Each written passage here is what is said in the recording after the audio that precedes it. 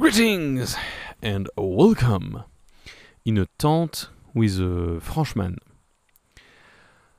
In a tent with a Frenchman that is welcoming you tonight in a camping lot. It's quite rare that I would get in a campground, but tonight is quite special. I am near the Massif des Écrins, and we decided to not do the Massif des Écrins. The we is kind of a general we. It's a we including the friend hiking with me, Lucas, and the Brace Benders, which are three others actually, Hexatracker. If you're looking at the Hexatrack trace, the GPX you can find for free on the internet, you will see that the Massif des Écrins looks like a bubble. There is like a natural line going south, and this one does a very big round across the Massif des Écrins that is insanely easily skippable. I have been debating quite a lot by myself if I should or not go by the Massif des Écrins, knowing that it is definitely a detour, that it's not very realistic to do it if you just want to cross France. I think that in a through hike perspective, this kind of detour is not necessary.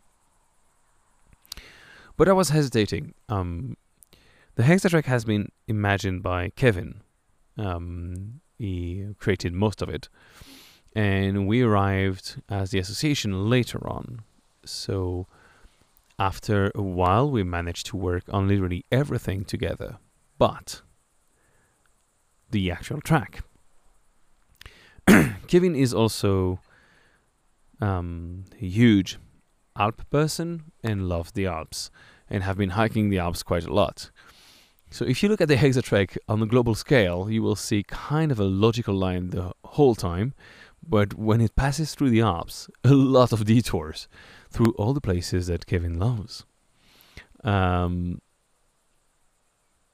think this is one of the things that makes it difficult for me to go on some of the parts of the Alps, is that I feel sometimes I'm just following the best of Kevin and not just the Hexatrack, which is a bit hard and a bit difficult to explain.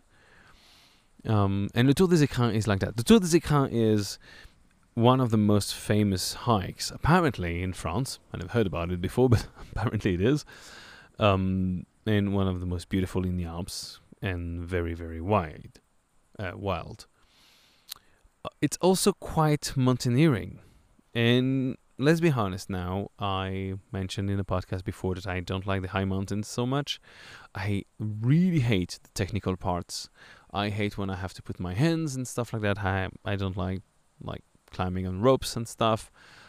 When it's in between the hiking and the alpinism, it's not my forte. I don't feel comfortable, and I don't wish to die hiking.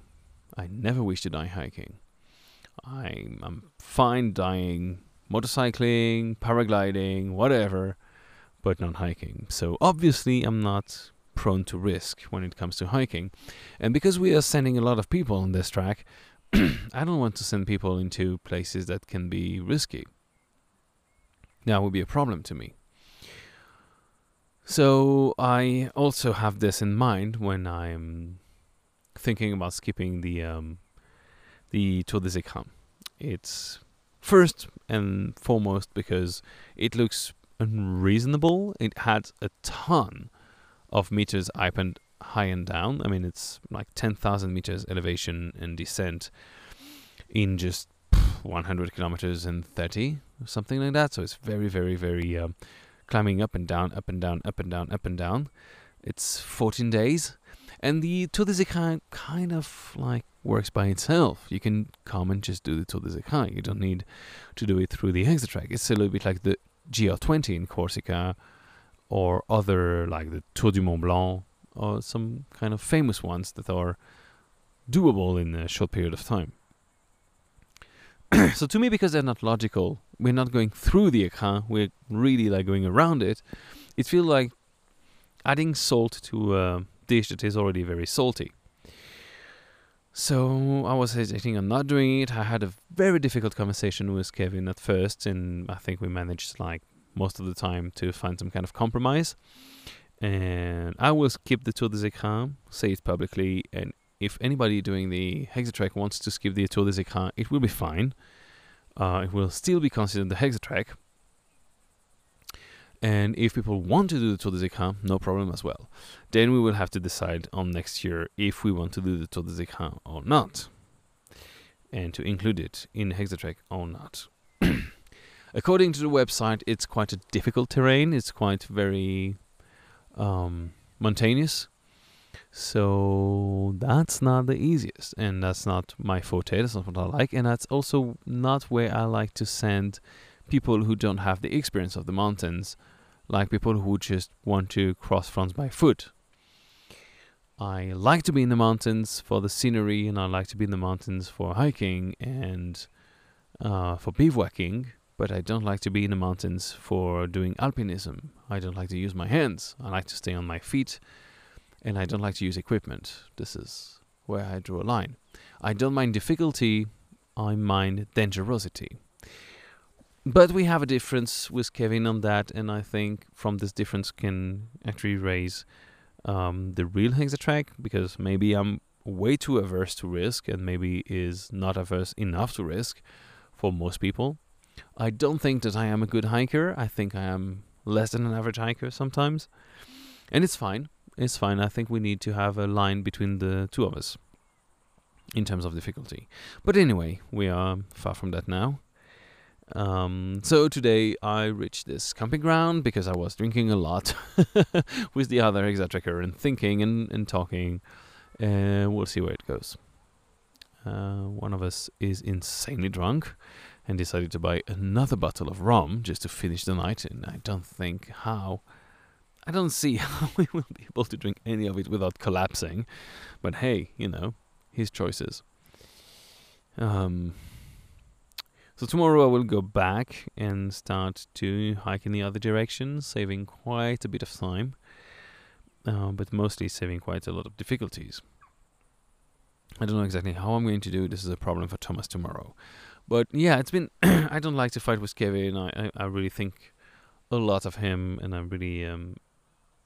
really respect the guy. I think he did a fantastic work on this.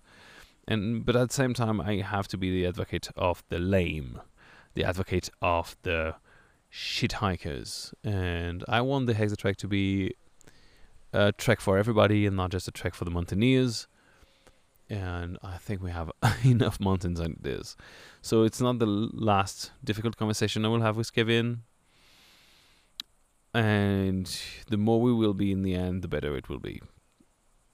But for now, I'm quite happy. I had a good day after the very rainy night of last night. And now I will go and eat something, because I had way too many beers without eating.